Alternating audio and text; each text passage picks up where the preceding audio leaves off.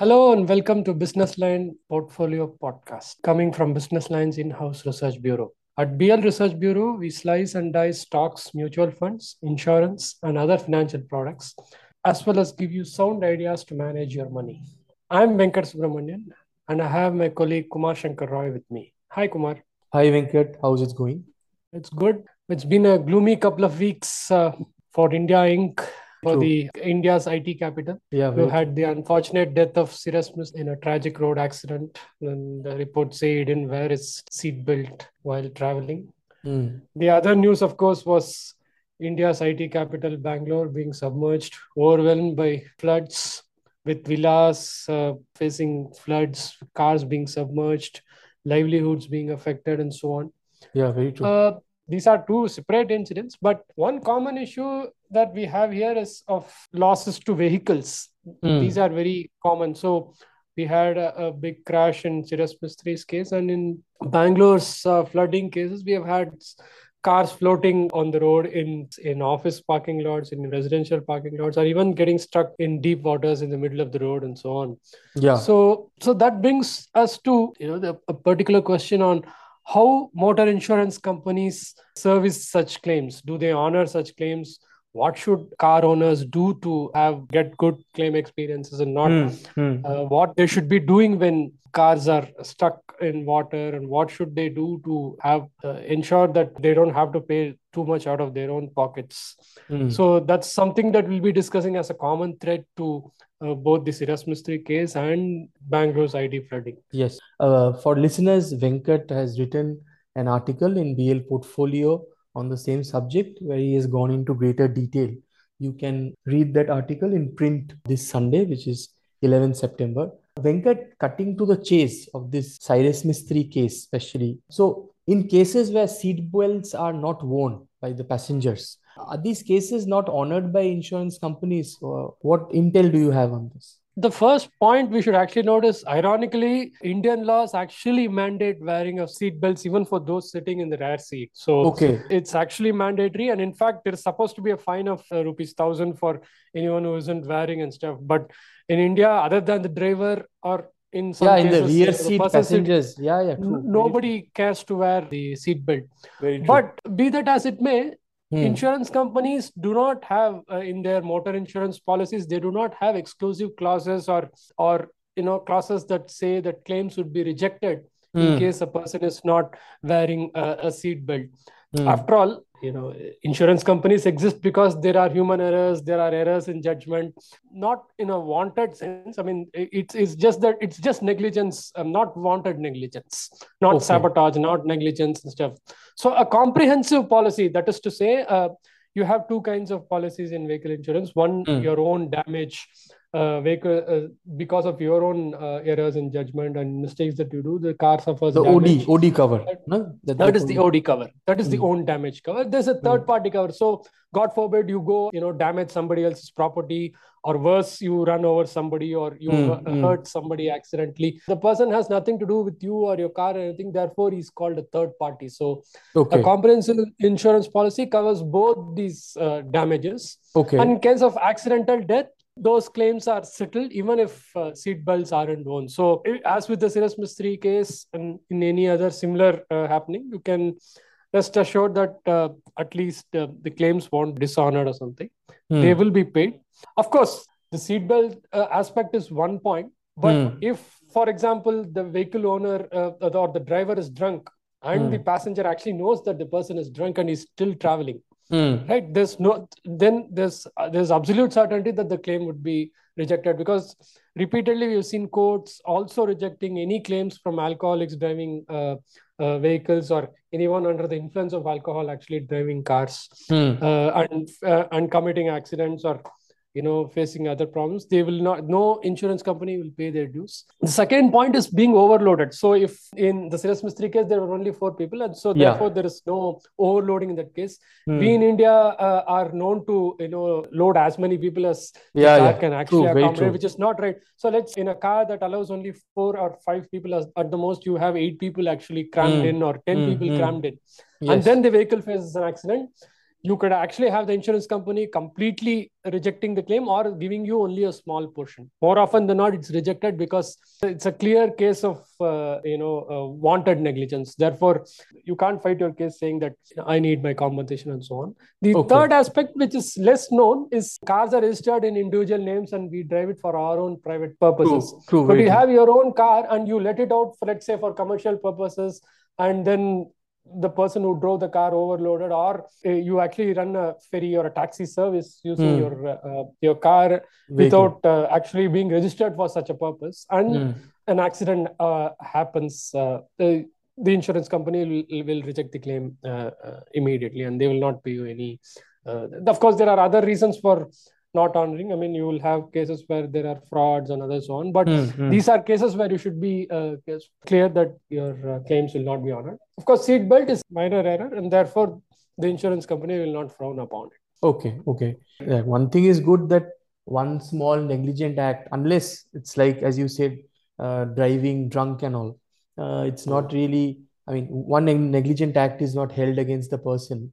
Venkat, this past week has been, I mean, obviously a bit tragic for many in Bangalore as well. It's a city that where you also live. So houses were Correct. flooded, cars were floating in the waters.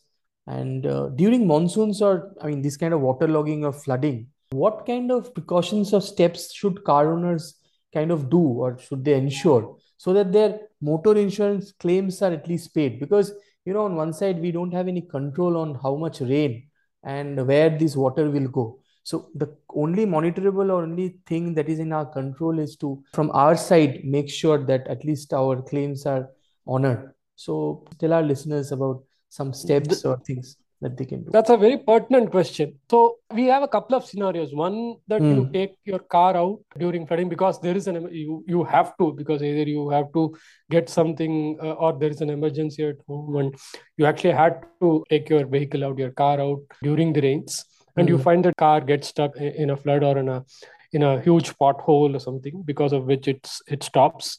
Or you could have a case where you're just you're away from your place, or even in your place, if there are heavy rains, the rains are so bad that entire parking lots get flooded. Or you Flooded. could have parked your car in your office parking lot and still found that the car was submerged. These Yes. are scenarios where these are beyond your control. Those are a couple of scenarios that you will actually face. The first thing, of course, you must do, especially when your car is in water, I mean, you are in deep water, is that you should never attempt to start it. So Okay. very very often we just want to get away from the thing, and therefore we hope that we can ride the car for a few hundred meters and take it down to safety Yeah. and other Yeah. things. True. Very true. We should never attempt to do that, because that is considered Okay. willful negligence by insurers.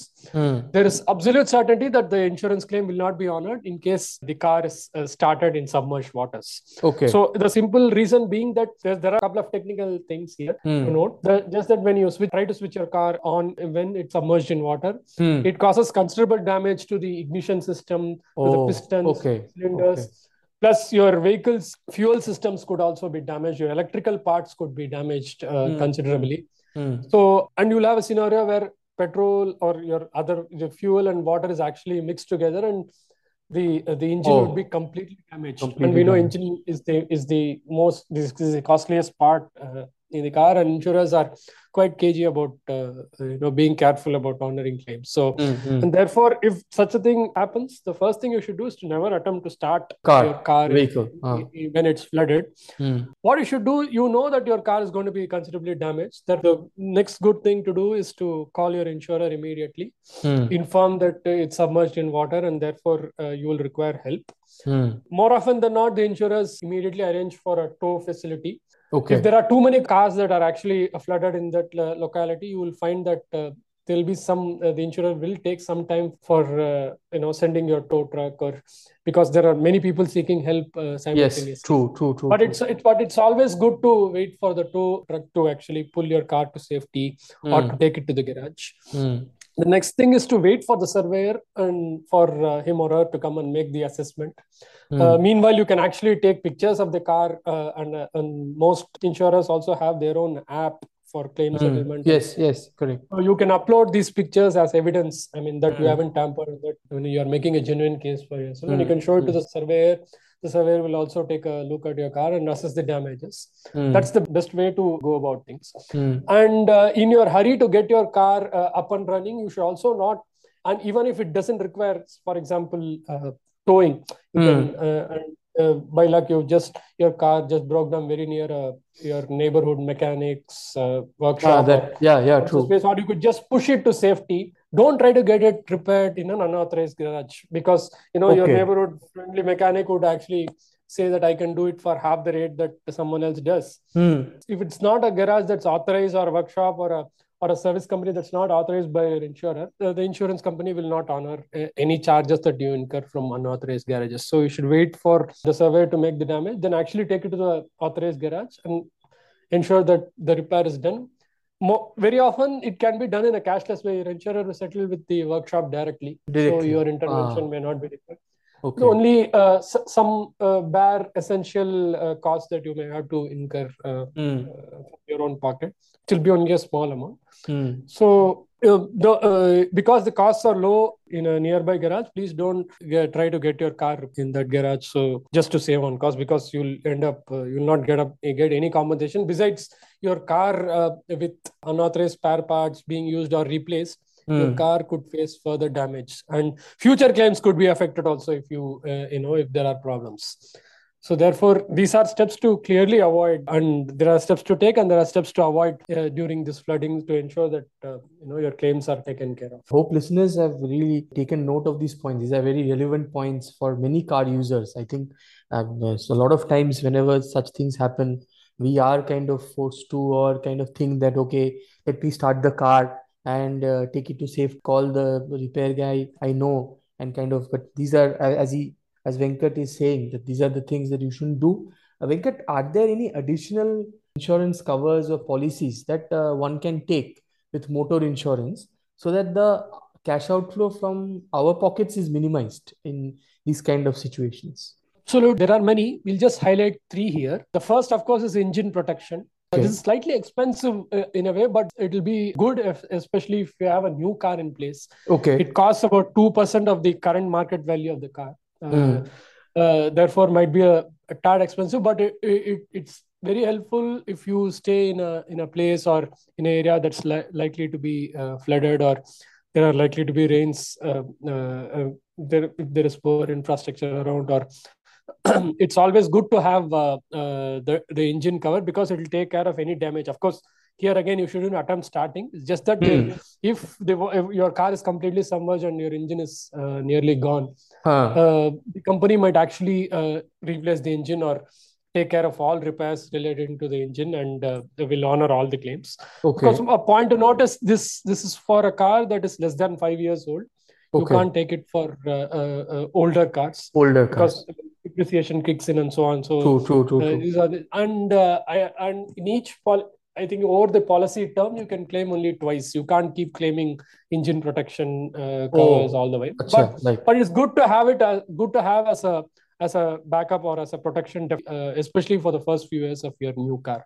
yes, And all new cars should ideally have an engine protection engine cover. protection. Mm. The other thing is, of course, once you make claims in as with other insurance covers, there is no claim bonus in motor insurance also, as with Mm. health Mm. insurance. True. So each year you don't make any. There are bonus points that you gain, a percentage of your premium, Premium. or Yes, it could yes. you could have more a higher a proportion of higher sum assured for your in terms of no claim bonus. Mm. So if you take a no claim bonus protection cover, Mm. right, it costs about 5 to 10% of the insurance premium cost, not Okay, very okay. high. You can have your entire no claim bonus retained. So whatever you've accumulated over a period of time will still be maintained, and you will Mm. not lose your no claim bonus. So in if you don't have this, for example, you accumulated a certain amount of bonus over a period of time, you made a claim, all that is gone. Mm. So you'll just have your base cover and have no bonus claims. You'll have to start afresh. Mm. So no claim bonus protection cover ensures that you have a higher sum assured, and therefore, so let's say over a 5-6 year period, you actually Mm. have some 25-30% more as sum assured. That means Mm. you'll have to pay that much less from your pocket in case of In case of claimants, a and big. there are chances of more amount being settled by the insurance. Okay, okay. The third is zero depreciation. Mm. So we all know that car is a depreciating asset, and Yes, true. each year there's a certain value that's reduced from from the market value of the car. Hmm. If you so and what happens with motor insurance is that we get only the depreciated value of parts that are damaged during Yes, claims, correct, and correct. not the full value. Yes. So in case we have a zero depreciation cover, you will still have the market value retained. So you Hmm. will get the current value of the spare part if you have a zero depreciation cover. It's a bit more expensive than the no claim bonus protection cover. It's about 15 to 20% of your insurance premium, but it might Okay. definitely be worth having, because especially if you have a car, decide to have a car, like let's say many people have it for like 7, 10 years and so on. Hmm. Hmm. So beyond the fifth or sixth year, I mean, depreciation can be as high as 30, 40, even 50% in some cases. Yes, true. So if you have a zero depreciation in that way, you will have your full market value of spare parts and components. Therefore, you will not have to fork out any money from your pocket for covering the additional depreciation and so on. So these are three additional riders that car owners can take along with their motor insurance cover, Hmm. so that they have a good claim experience, and they don't have to pay too much from their own pocket. So these Oh, are great. precautions and steps to take, and covers to add on for better experience. Yeah. Yes, yes, good. These were very some of the most important factors I think car owners must take to protect their car, and as you said, have a good kind of claim experience. So that's it from us for this week. Stay tuned for further podcasts and actionable advice from us at BL Portfolio. Read us in print on Sundays and online at the hindubusinessline.com/portfolio. Do share our podcasts in your circles if you find them useful. Thank you. Thanks, Kumar. Yeah.